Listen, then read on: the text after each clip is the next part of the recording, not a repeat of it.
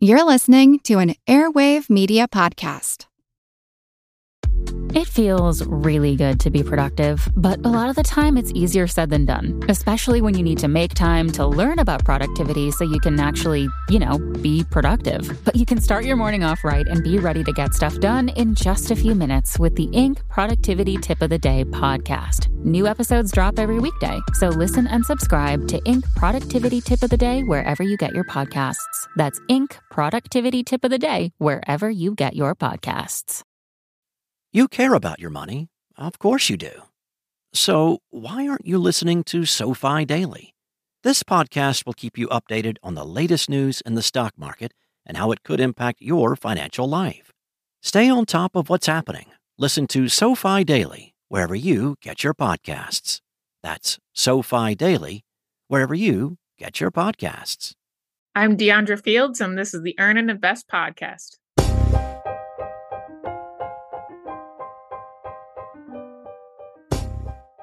In my book, Taking Stock, A Hospice Doctor's Advice on Financial Independence, Building Wealth, and Living a Regret-Free Life, I talk about the effect that being told that you are dying has on your outlook on money and meaning. But maybe I've been too simplistic. It's not just death, but many actual life circumstances that make us reevaluate the importance of both money and time. For me, burning out of medicine did the trick. It made me reframe my values and my ideas of how much wealth I needed to achieve them. For you, it might be religion, falling in love, the death of a friend, or dare I say, cancer. Our guest today, Diandra Fields, is currently a PhD student in nutritional sciences and has a passion for evidence-based nutrition. Her blog is called That Science Couple because together with her husband, Brad, she shares a love of biology and seeking the truth. Her blog is an extension of all that she is passionate about, evidence-based science nutrition advice for long-term health, personal finance, as well as sustainable living. Diandra, welcome to Earn and Invest, Nutrition, Sustainable Living, and Personal Finance. I feel like one of these doesn't fit. Am I wrong? Oh, well, the question is, which one doesn't fit, Doc? Well, to me, I think personal finance doesn't necessarily go with nutrition and sustainable living, but maybe that's just my opinion. Okay. Yeah, so I totally get that. From the outset, it doesn't look like those three kind of go together. But I actually wrote a blog post a while back about the keys to a sustainable life. And so I basically picked out what from these three different categories is consistent and is shared among the different groups. And so basically what I found is that when you go through financial independence, there's this big community, you're learning a lot of things and you have to commit to this outcome that you want. And so it's the same thing with nutrition. So I come from the plant-based nutrition community. And so everyone is all willing to provide this information and they're very supportive. So, it's a path. It's not like you're going to just quit cold turkey or go, all tofu in one day. And so this is kind of like a progress thing too, but you only get out of it what you put into it. And so the same thing with the sustainability too, and the kind of the minimalist movement, right? So it's all about how much can you downsize and can you be more intentional about your purchases? And so we kind of found out that all these groups, whenever we learned about it, we would go and preach. So we were telling our friends and family, you need to go plant-based, or you need to, start investing for your future, or you need to downsize. And so we kind of had that same passion among all those three different categories. And that's why our blog, we said we weren't going to just choose one. We were going to do all because it's really the different factors of your life coming together. As I hear your explanation, I think of this idea of efficiency. I feel like nutrition, sustainable living, and personal finance, you're really getting the most bang for your buck, I think, in all those fields. Maybe that's what ties them together. So you and your husband, Brad, I would almost call you, right, quote unquote, science geeks, right? So do you consider personal finance an art or a science? Yeah, it's a little bit of both. So I would say from the very beginning, it was a science, right? Because we were getting the spreadsheets and we initially started with Mint. So I have to give credit to my husband. I was fine with finances being a mess. And he was the one that said, hey, look, I found this guy, Mr. Money Mustache, and we need to get our shit in gear. And so he was the one that was like, we need to do this. And we got all the spreadsheets and we just started kind of looking through and seeing like, where is our money actually going? And it was interesting because we would think we knew what we spent in a category, and then it ended up being a lot more. And so initially it was more just like setting the budget and making sure we're spending within our means.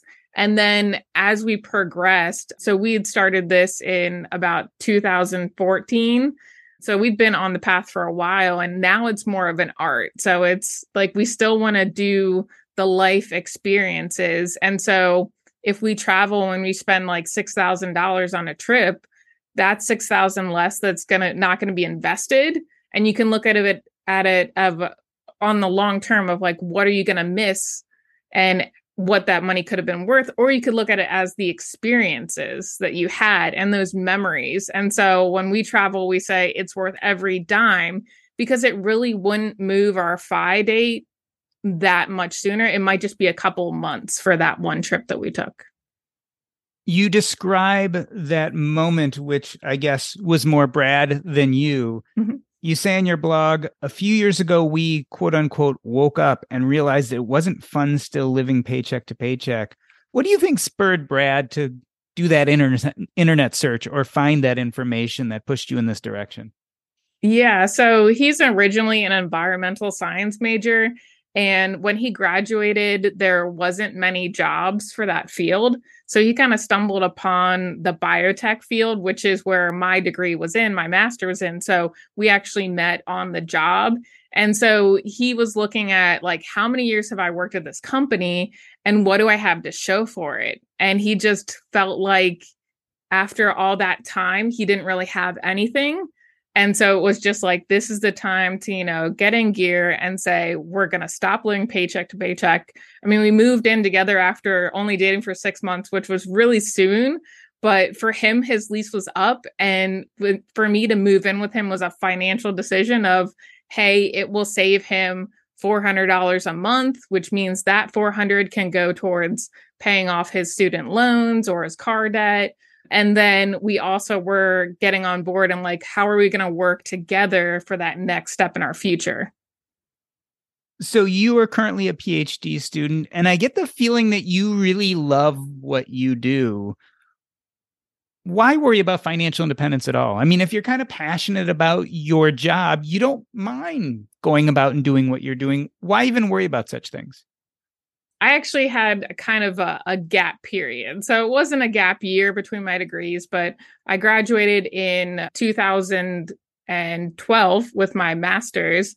And so in 2013 is when I got my first temporary job, and I got my first permanent job in 2014. And so at that point in time, I was like going into the career saying, I'm going to die at the lab bench. Like this is common among scientists. And like, similar thing for doctors sometimes, that we just are so passionate and we're supposed to want to do what we're doing as a job as a life. And I've seen people retire at my university now, and they still come back every week. And I'm like, what are you doing here? And they're like, this is my life, because I didn't build anything else in. And so I came from that mentality originally, but then I kind of shifted over time, saying that as I got hired and closer to that job that I wanted, I was craving that scientist position. I finally got it after job hopping for a while. I got there and it wasn't what I thought it was going to be. Like my dream job turned out to be more of a nightmare. And so that kind of made me realize that this financial independence thing is really important, because that high income comes at a price. It comes at your health is on the line, and your, ability to do things, to take time off is really hindered, because we need to get that product out, or we need to get this grant application done. And it's just so much that you have to achieve. And frankly, the stress was just too much. I said, like, if that's the money that I have to make and that's the lifestyle I have to live, I don't want the money. And I'd rather do financial independence and need less and also enjoy the now more. You mentioned these people who had retired and would come back to the lab because that was their life. Do you think we should envy those people, or do you think it should be a warning to us that we're not investing in other more important things? I think it's a warning. Hmm. So I think just originally, like, I was like, I want to win a Nobel Prize. And I told myself, but it's going to be after I die, because most scientists don't get recognized during their lifetime. And so that was kind of a warning, red flag there, that if I have to do all this work and I'm still not even going to be recognized until I pass away, then isn't there something that I could do now, like during my life, that may make a bigger impact? And so when they come back, I wonder, like, well, what else do they have outside of the research? And if they have nothing, then that's really sad to me. Like, some of them they'll go out and they'll have these crazy adventures, and then they come back like a year or two later just to visit. So it's not across the board, but it's some people, they just gave so much that they had no time for hobbies or other passions outside of the research. Diandra, as we're talking about your career, obviously there were times when you looked very boldly at what you were doing and tried to decipher whether it was best for you or not.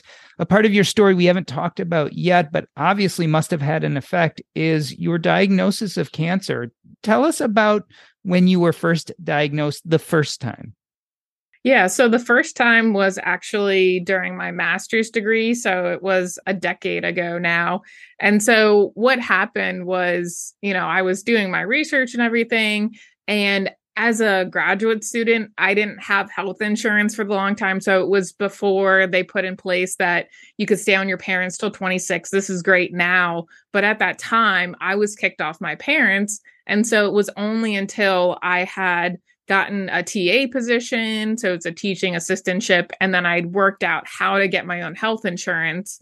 And I actually got it through the Maryland healthcare program. So the Obamacare Act, that was great. I was able to get my own health insurance. And so I had, some lumps in my neck and they weren't going down. I went in, just thinking, okay, it's probably something small. And then it ended up being thyroid cancer. And so I was in graduate school. I actually ended up getting surgery over the summer. And so this was like a nice break period in my research. So I'd already collected all of my data and done my experiments. And I just recovered from surgery. I had like one dose of radiation. And then I just wrote my thesis. So I spent that summer recovering, and I chalk it up to like having that that master's program at the time didn't pay financially, but it gave me the ability to take care of my health. So having a couple months off, most people can't afford that. And I was at the right time in my program where I could just, get the work done and then spend a couple months recovering. And so I graduated basically on time. So I had an extra semester, but that was something that was already designated to happen. So I did it in 2.5 years, and then I graduated, and I was like, look, I'm a cancer survivor. And, I did this while I was during my program. And then I went out on the job market from there. Can you imagine what would have happened if you hadn't had health insurance? Like, what if Obamacare had never passed? Yeah. So, if Obamacare had never passed, it would have been very difficult. So I had already put off going to the doctor for a bit because I was just like, yeah, this is a problem, but I feel okay. So, I'm just going to keep going. And so like, I was lucky. I had like my brother, he donated to me some money. He covered my deductible. And then I had another family member from another state who also sent me another chunk of change. And together that covered like the two parts, the deductible and the out of pocket. And so it was just like, this godsend moment that was like, okay, you have the health insurance, you have people in your family that love you and are helping you to take care of this, because I had no financial cushion at that time.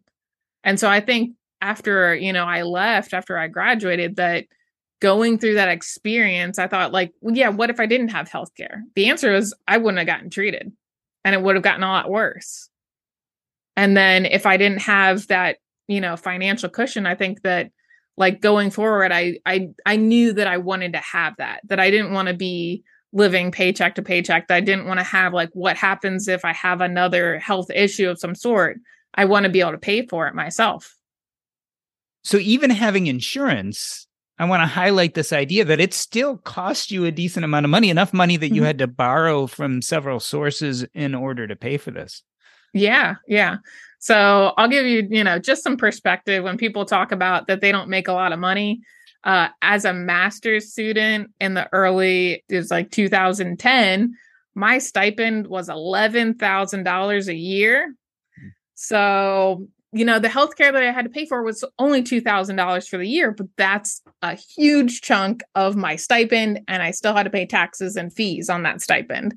So it's all relative. Like you could think about if you have like a high deductible plan now, but you're making 50 or 60,000. So you're paying, maybe $5,000 or $10,000 out of pocket. So it's all relative. Like that would have been very similar to what I had to do at that time. So I could imagine being in your position and thinking two things as I came out of this health scare. One part of me would be like, you only live once. I just had cancer. I'm going to really enjoy myself. Maybe I'm going to spend whatever little money I have. The other side of me would say, this could happen again. I better start saving. How did it affect you? I was kind of in between. The reason being that the master's that I was in was cell and molecular biology. And the reason that I did that is because I wanted to be a cancer researcher.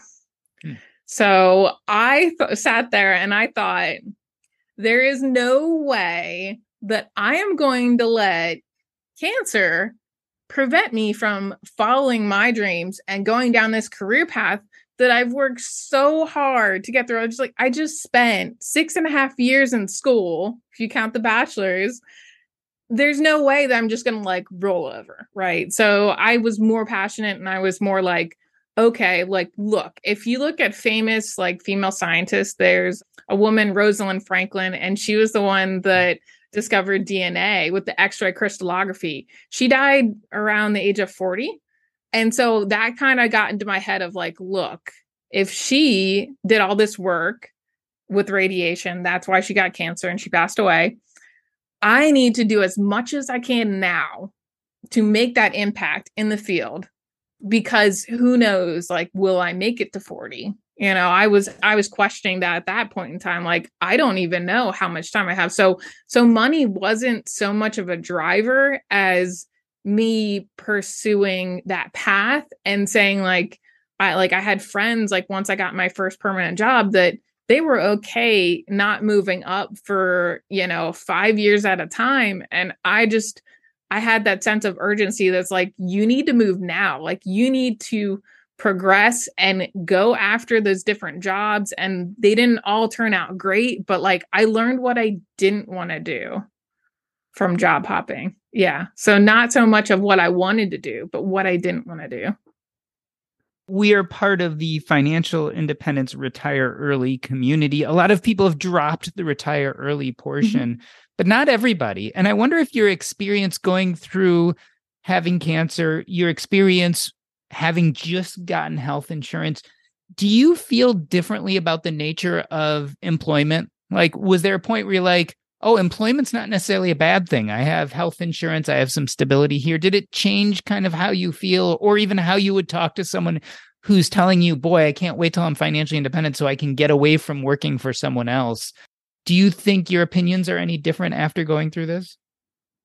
Originally, like after that first diagnosis, like our mentality was, let's try to get to fire, right? We wanted to retire early. We wanted to, save our money, invest it, do those long hours, do what we needed to do, and then get there. Because the thought was that, well, if I'm not going to live a long life necessarily, then I don't want to spend it all working, right? I want to get there so that I can enjoy it. And like, that's what my husband says. He wants to, go see the country, and we wanted to travel. And we wanted to do these things while we were still healthy. And so we actually built in some of those trips. We've been on 5 international trips in the last 7 years. So we kind of like stacked them up and said, we're going to experience this now, but we're not running away from the jobs. We just wanted that financial security so that if for some reason I couldn't work, that we had that safety net there. And as far as the health insurance goes, the healthcare.gov is still really great for people who are, retired and financially independent, because we even looked at for like when I graduate, if we have to buy health insurance through that system because we're working part-time, then how much would it cost? And we just like put that into our projected budget. So it might cost us $700 a month. That's what we calculated. That's okay, because we know that going into it. So it will be in our budget. As you talk about your experiences, you say we often. So you're talking about how you and Brad experienced this. Do you think his experience of this was any different than yours? Obviously, you were going through the procedures. You were going through dealing with this idea of having cancer yourself. But how do you think it affected him kind of both emotionally and as well as his beliefs about money? Yeah. So with the thyroid cancer, that was actually before we met. So I, got introduced to him at work, and we were, just talking, and I let him know, I looked at him straight in the eyes and I said, I'm a cancer survivor. Are you okay with potentially having to be there by my side in the future if I have to go through this again? And I don't know that it really sunk in at the moment, but he was just like, yes, like, of course. But I gave him the warning, like you can tap out now. It's still early on. You don't have to stay. Tell me about how that felt. I mean, that's a difficult conversation. How did that feel for you to say, look, this is something I have, and I can't promise you any kind of future other than I've had this problem? Actually, like when I met him, I was in a previous relationship that was not healthy. And so I actually, was talking to him some, and I moved back into my parents' house. And I just like asked him like out for like one date. And I was like, you know what?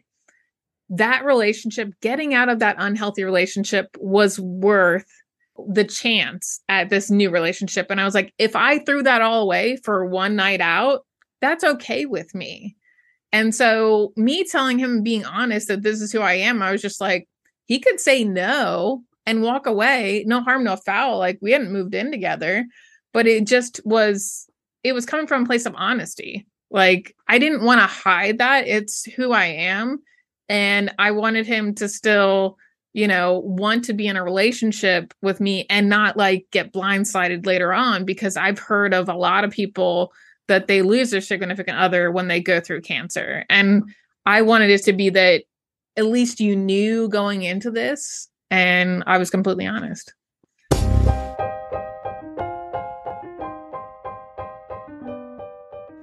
We are talking to Diandra Fields, who blogs at That Science Couple, and we are talking about the effect of being diagnosed with thyroid cancer had on both of her emotional and financial lives. We're going to take a short break. I'm Doc G, and this is the Earn and Invest podcast.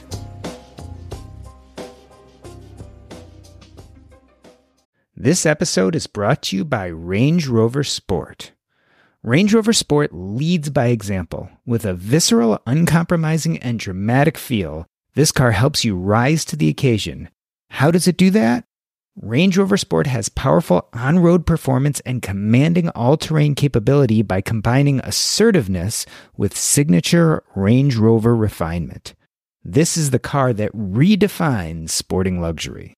The new Range Rover Sport features advanced cabin technologies such as active noise cancellation and cabin air purification, purposeful cockpit-like driving position, and award-winning Pivi Pro infotainment is at the heart of the experience and provides intuitive control of the vehicle systems. Design your Range Rover Sport at LandRoverUSA.com. Once again, explore and build your Range Rover Sport at LandRoverUSA.com. That's LandRoverUSA.com. Yo, everybody. Today, as we listen to this episode with Diandra Fields, we're talking about how her medical issues, her diagnoses of cancer, have changed the way she thinks about financial independence and life in general. I've been thinking a lot about those issues. As you know, my book, Taking Stock, A Hospice Doctor's Advice on Financial Independence, Building Wealth, and Living a Regret-Free Life, covers some of these same issues. What happens when a person realizes they're terminally ill? In a lot of ways, it gives them permission to start thinking about those things that they always were putting off. That's the idea behind my book. I think it's also part of the idea behind what Diandra is saying. There are things that are important in life, and we need to start thinking about them now before it's too late. There's no better day than today. I hope you enjoy the rest of this episode, and don't forget to check out my book, Taking Stock. You can find it on Amazon or go to earnandinvest.com/book.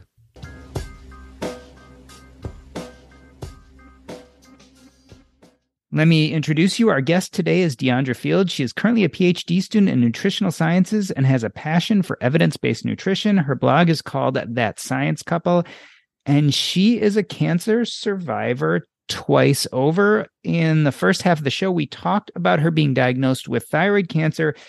Diandra, tell us about what happened in 2022. Your health took another turn that you were not expecting.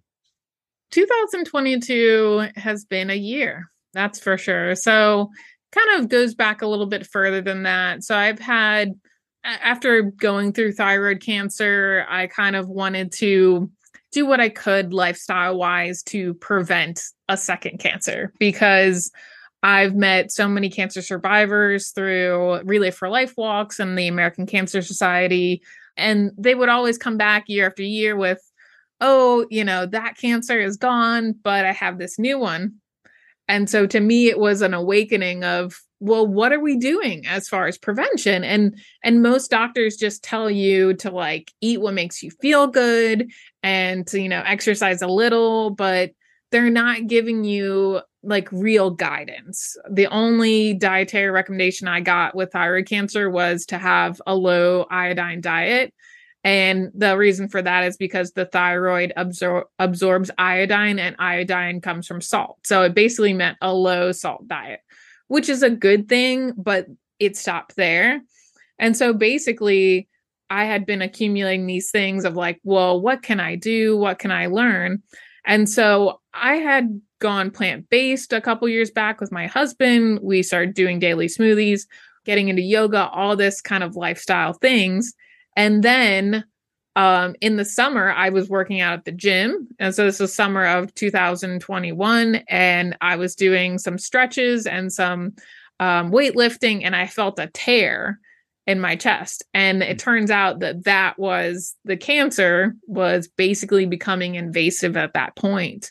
And so I Google and try to, of course, Google will give you the worst case scenario. So I knew that as a scientist, probably discount the worst case scenario and what is more likely, what is more common. And they said you could just have, muscle fibers being torn, and then you can have fluid buildup. So I kind of put that on the back burner because I was actually helping to take care of a family member at that time. And it meant a lot of cross-country trips to go see them and being in the hospital with them and just constantly trying to be there for my family. And so I had to put my health on pause because it wasn't that bad. That's what we'll say. It wasn't that bad. And so January hits and my family's, health crisis has kind of subsided. It was a sigh of relief. This family member is doing amazing right now. And I'm so happy that I could be there for them. And that's when it hit me and I had to start taking care of my health. So I went in for just, my normal OBGYN appointment and mentioned that. And she's immediately all right, you're going off to an ultrasound and an MRI. And within that week, I had the diagnosis. So it went from you're taking care of someone else to now you're taking care of yourself and you're going through this again. Tell me about that moment. I mean, you're a scientist, so you have a certain amount of detachment, but I imagine that was really hard to hear.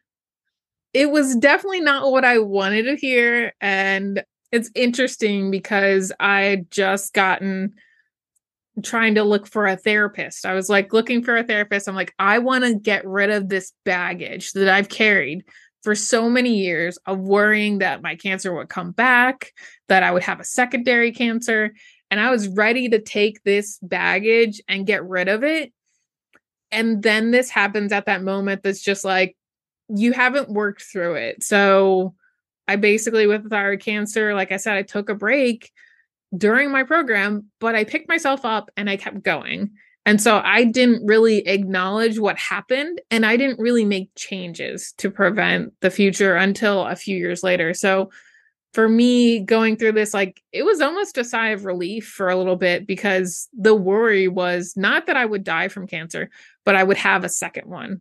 And it happened. So now it's just like, well, the worst case scenario is over, right? I'm in it. So I already had to kind of face my mortality with the thyroid cancer. You know, I was 23. Like, that's not normal. You don't normally go through a cancer diagnosis that young. So I had to think about my life and where I wanted to go. And so now with this was just like, well, I'm going to do whatever I want to do because life is short, and I'm going to put myself out there, and I'm going to do as much as I can. And actually, like, within a week of my diagnosis, I launched my evidence-based nutrition coaching program.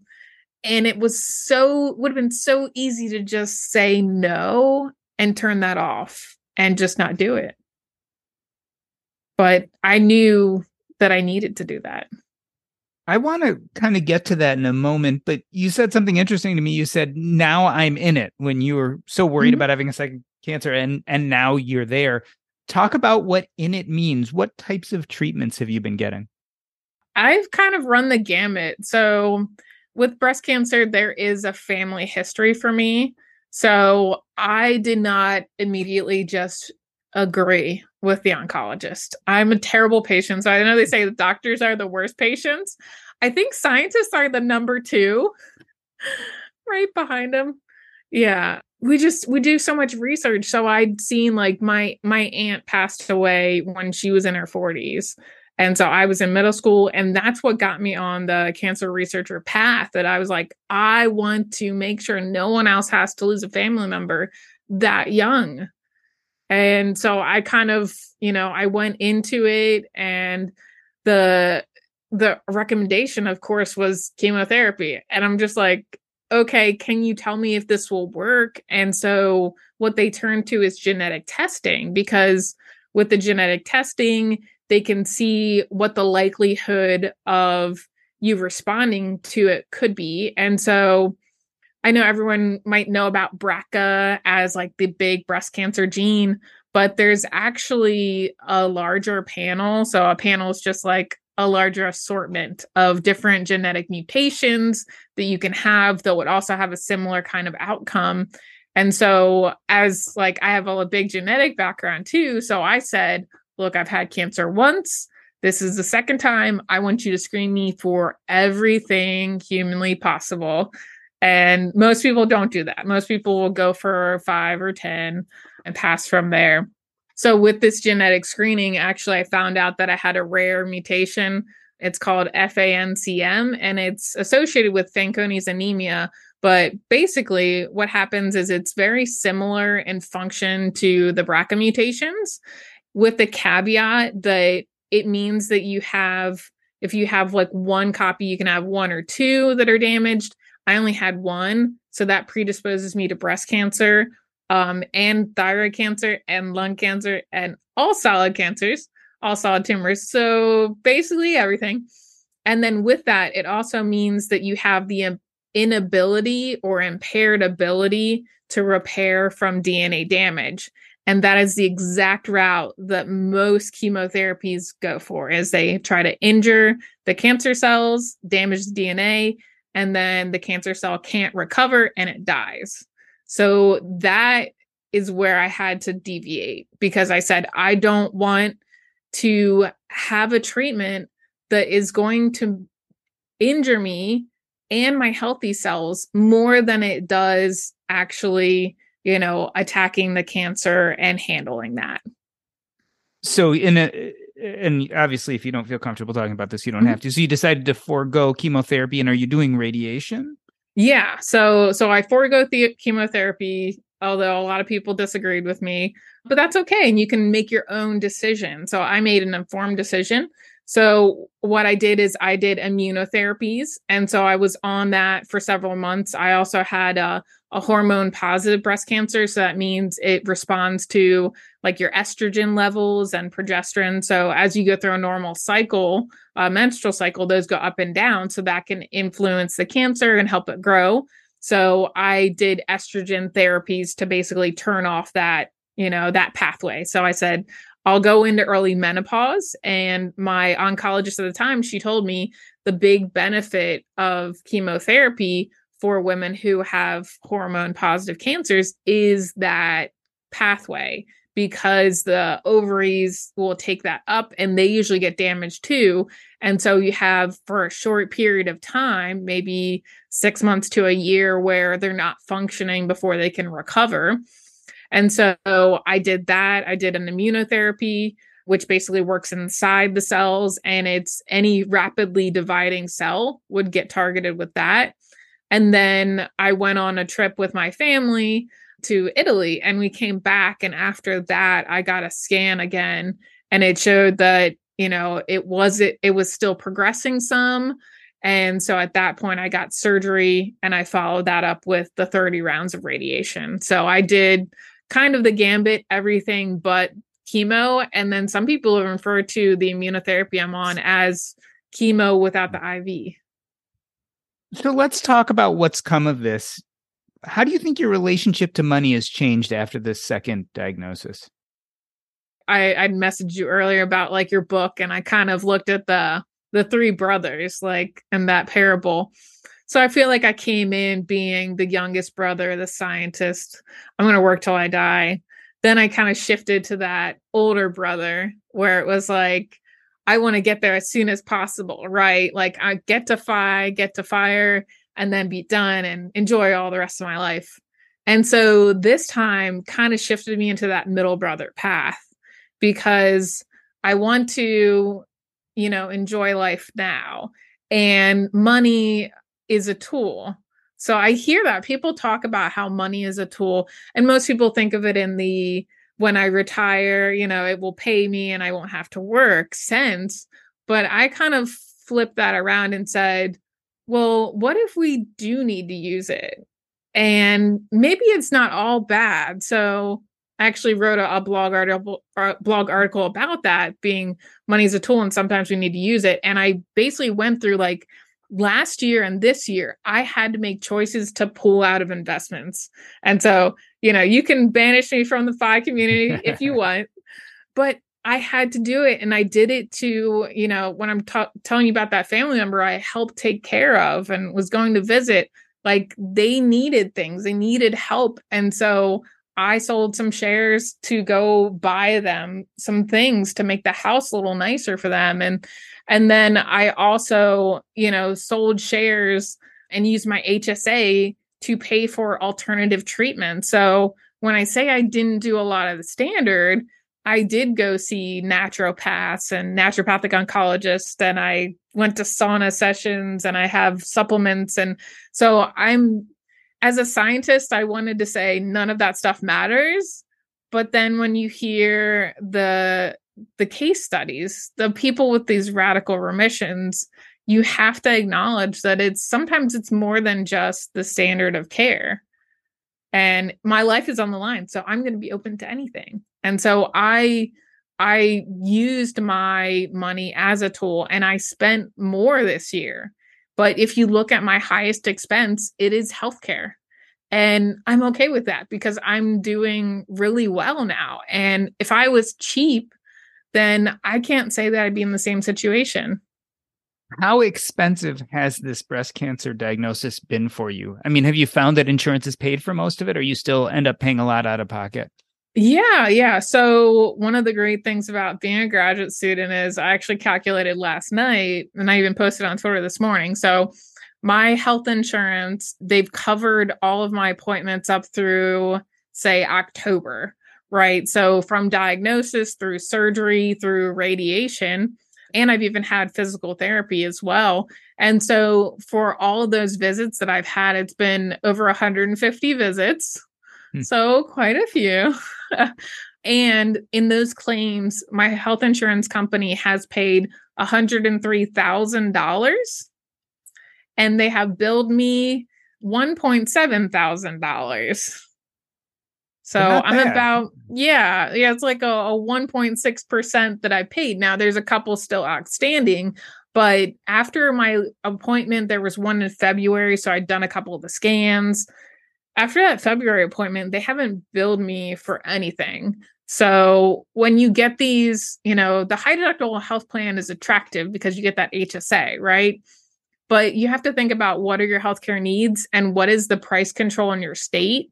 So as a thyroid cancer survivor, I had annual scans. I had blood work like 4 times a year and then other doctor's appointments. So in Maryland, the price control is really good. So I was able to have a high deductible plan, still afford to pay all those appointments. And I would only take out like when I hit that pain threshold. So I paid for it as much as I could. And then I would take out a little bit when the markets were up. But here, had I done that, like I would have been paying out of pocket over and over and over again.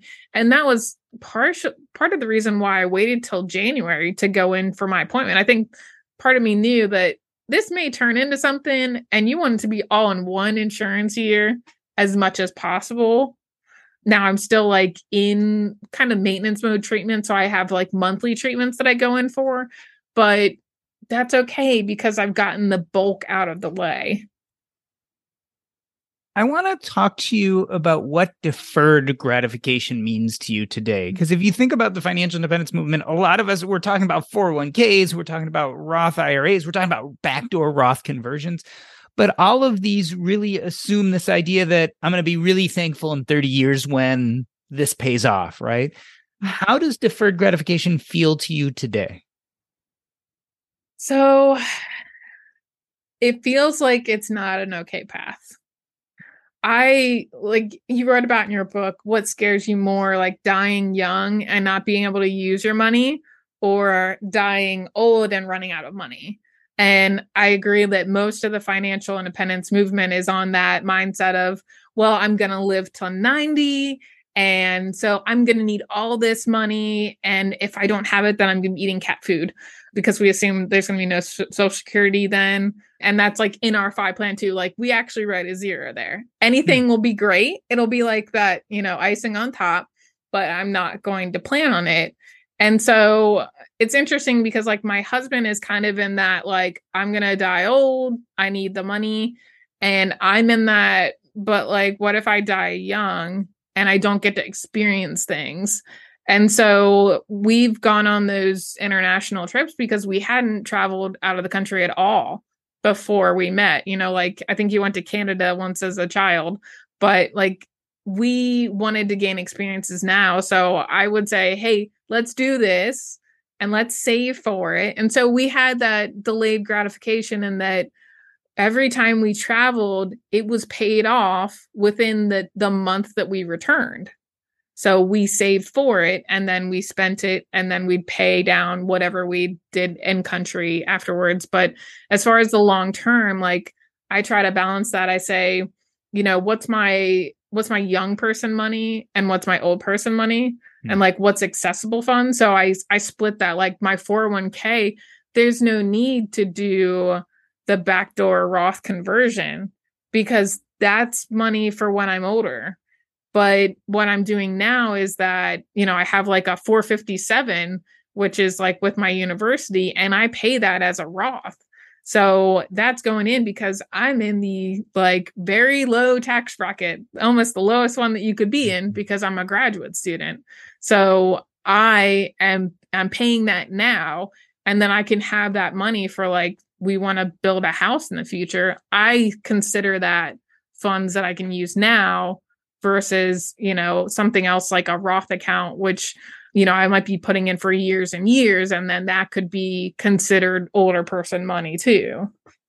I like that. Younger person money, older person money. So Diandra, if I had a magic wand and I should say, poof, Diandra Fields, you are now financially free. You have all the money you will ever need. How would your life be different? I mean, I would finish my degree because I'm a completionist and I need to finish it. So that wouldn't change. And actually, my life, I don't know that it would change too much. So, like, I might buy my parents a house, buy them something smaller that's a little more manageable. I would travel more, but actually, like, when I graduate next year, like, this recent diagnosis has really made us think, like, what do we want? And if we don't know how much time we have, we need to do that now. So, like, our plan is to get like a camper, and we want to be location independent. We really miss our family because we've been away this is going on year 4. So we want to like go and stay with family back home. And then we want to travel down the coast, and there's a couple families down there that we want to spend time with, and then like hit the road and see some of the country. And I made a conscious decision in my program to choose a lab that I'm an analyst in, and so I can work remotely. And so I'm working on either those skills that I can like stay with the lab or get another lab and do similar kind of work and then my coaching, which is all remote. So I'm kind of building in these like ways, like I enjoy my research and I enjoy coaching and helping people. And so if I'm financially independent, I would still want to help people, and I would still want to see the country. And so it would just maybe take a little bit of the pressure off, and then I could spend more on my health. So honestly, like that's probably what I would do, would be spend more where I'm already spending it. So what do you want the personal finance world to know about your experiences with cancer? What can they learn from your struggles? I think the number one thing for me is that it's easier to maintain your health than it is to regain it. So I've put a lot of work in this year to get back to even. And so I think that instead of like working those extra hours, like how can you take care of yourself? Like if you aren't working out anymore because your commute's too long, or you're drinking more because you're stressed out at work, then like how can you still need to do well at your job, but is that trade-off really worth it? And can you pull back a little bit? Like, I know you've gotten like the best parts of your job is what you boil it down to. And, some people like they really need that money. But I think like when you have FU money, like we've had a couple times where we had that big stockpile of cash and we just like would do our own thing. And we do that, like ask for forgiveness, not for permission, right? Like I kind of shifted to a partial remote job, and it was just because I was driving so much. I was an hour and a half on the road, one direction to my high paying job. And when I started showing that I was producing more working remotely, they wanted me to work remotely. And so I think like we should not chase that high income, but what is a step down from that? And maybe it extends your time to FI by a year or two, but like how many experiences can you have now so that in case you get hit with that diagnosis or, major home repairs or like something that, just throws your life up and you're not really sure what's going on next, you can say like, look, along the way, I did these things. So I'm like kind of in that slow FI movement. And, Jess from the Pioneers, she was my first coaching client. And so we talked all about this, about how like we need to enjoy the journey, right? We need to do it now. Diandra, are you optimistic about the future? Oh, absolutely. Yeah. So when I said before that I was like, I don't know if I'm going to die, young, actually, like with my husband, Brad, like we joke about it. Like we're going to live to 105. We're like, look, we're plant-based. And every time I go into doctor's appointments, they're like, are you on this medication? Because it doesn't look like it. And then like, they'll just see like one little thing in my blood work that gives an indication of, yes, you're taking it. But they're like wondering, why are we not seeing those side effects and those symptoms? And I like told my oncologist, I was like, yeah, I just did 2 hot yoga classes this week. And she was like, what? okay, great. So, I think just like doing what you can to get the most out of life, right? And doing that now. So I have a very good outlook. I know that, I can't go back to that high paying job, the high stress, that it's just not for me. I'm someone that can't afford to do that. And so what I need to do is put myself first. And if I can, help other people improve their health as well, then that's a passion that's going to fill me up and allow me to give more. Well, Diandra, I wanted to thank you for coming on the show today. It's a complicated question. How do we wake up in our lives and yet still learn how to defer gratification enough to take care of our future self as well as ourself today? Hearing your story has been incredibly instructive. I want to end this episode the way I end every episode by asking you what is up next in your life and how can people get in contact with you if they want to? So first and foremost, what's coming up next in your life? Yeah. So coming up next in my life is I'm accepting clients for my evidence-based nutrition coaching program. And so I have two different types. I have a monthly coaching program that goes for 6 months. So that one's a little bit more free form and it's not as in depth, but it's more if you need that accountability partner, then that's me for you. And then I have the second one, which is more like if you're dealing with like food allergies and you just can't figure out what's going on, or you have a chronic illness. So maybe you have cancer or diabetes or heart disease, then I have that more in-depth, like one-on-one kind of walking you through and trying to make these adjustments quickly so that you can see progress. So that's what I'm doing. I'm expected to graduate in May of 2023 with my PhD. And early next year, we're going to be at Economy. So hopefully we can see you there. And then we're also doing a Camp Mustache. Yeah, so I think that's about it. What other kind of things are we doing? I'm working on a book, which may come out next year. So we'll have to see how that goes. But yeah. We're doing lots of things and we'll be traveling next year. So hopefully we can meet more people in the FI movement then. And what is the best way to reach out to you if people have questions? Mm-hmm. Yeah. So we're That Science Couple and you can go to our blog, thatsciencecouple.com, or we're most active on Twitter. So it's science_couple. We're also on Facebook and Instagram occasionally. So that's where they can reach us. This has been the Earn and Invest podcast. On behalf of myself, Doc G, I wanted to thank Diandra Fields. That's a wrap.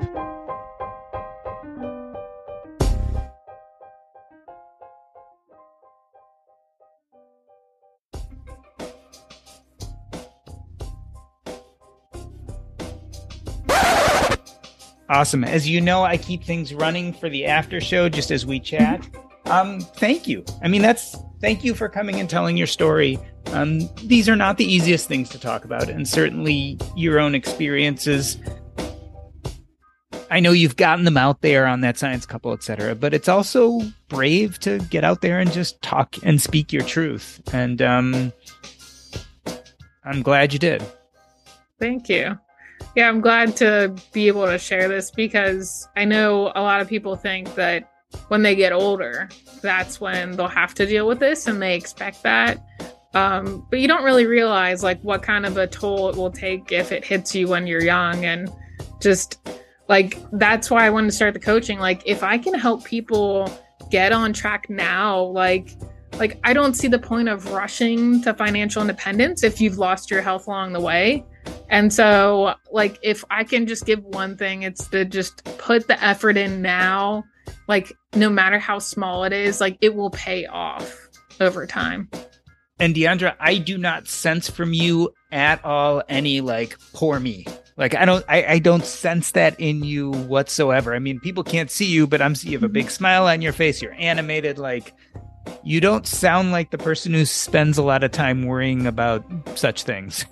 Yeah, no. I mean, you just like, this is our life. And of course I would love to not have it, but I can't, sit and dwell in that. So like what I do is like, I sit there, I feel the emotion, I get upset, I get angry, I cry. It's fine. But then it's like, but what are you going to do with that? And so I can be all in myself and just say, woe is me, pity me.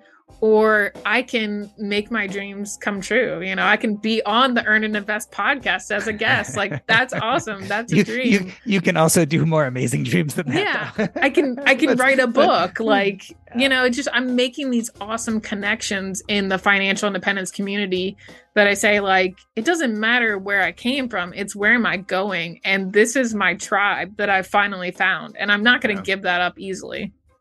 Yeah. It's a good tribe. And it's a good place to be. I think, as you know, my story, I mean, when you find where you belong, it's incredibly energizing. Mm-hmm. And you start getting this real sense of, oh, this is what I'm supposed to be and who I'm supposed to be around and what things are supposed to look like. Mm-hmm. And clearly, I mean, I can see it in your face. You're in the midst of that, right? You're in the midst of saying, oh, this is where I belong. It's a very nice feeling. Yeah. Mm-hmm. Yeah, I think that helped me power through too, because, you know, I had one day where, you know, I had a client meeting. I had one of those like free one-on-ones that I do to see if someone would be a good fit for my program.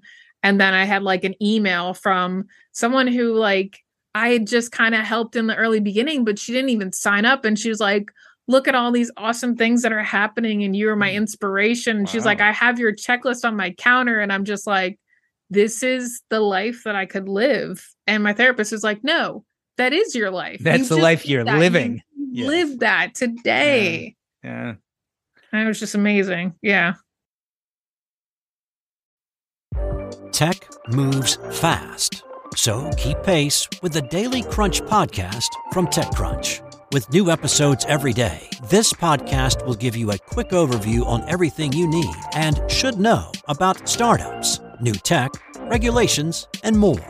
Listen to TechCrunch Daily Crunch now, wherever you get your podcasts. That's TechCrunch Daily Crunch, wherever you get your podcasts.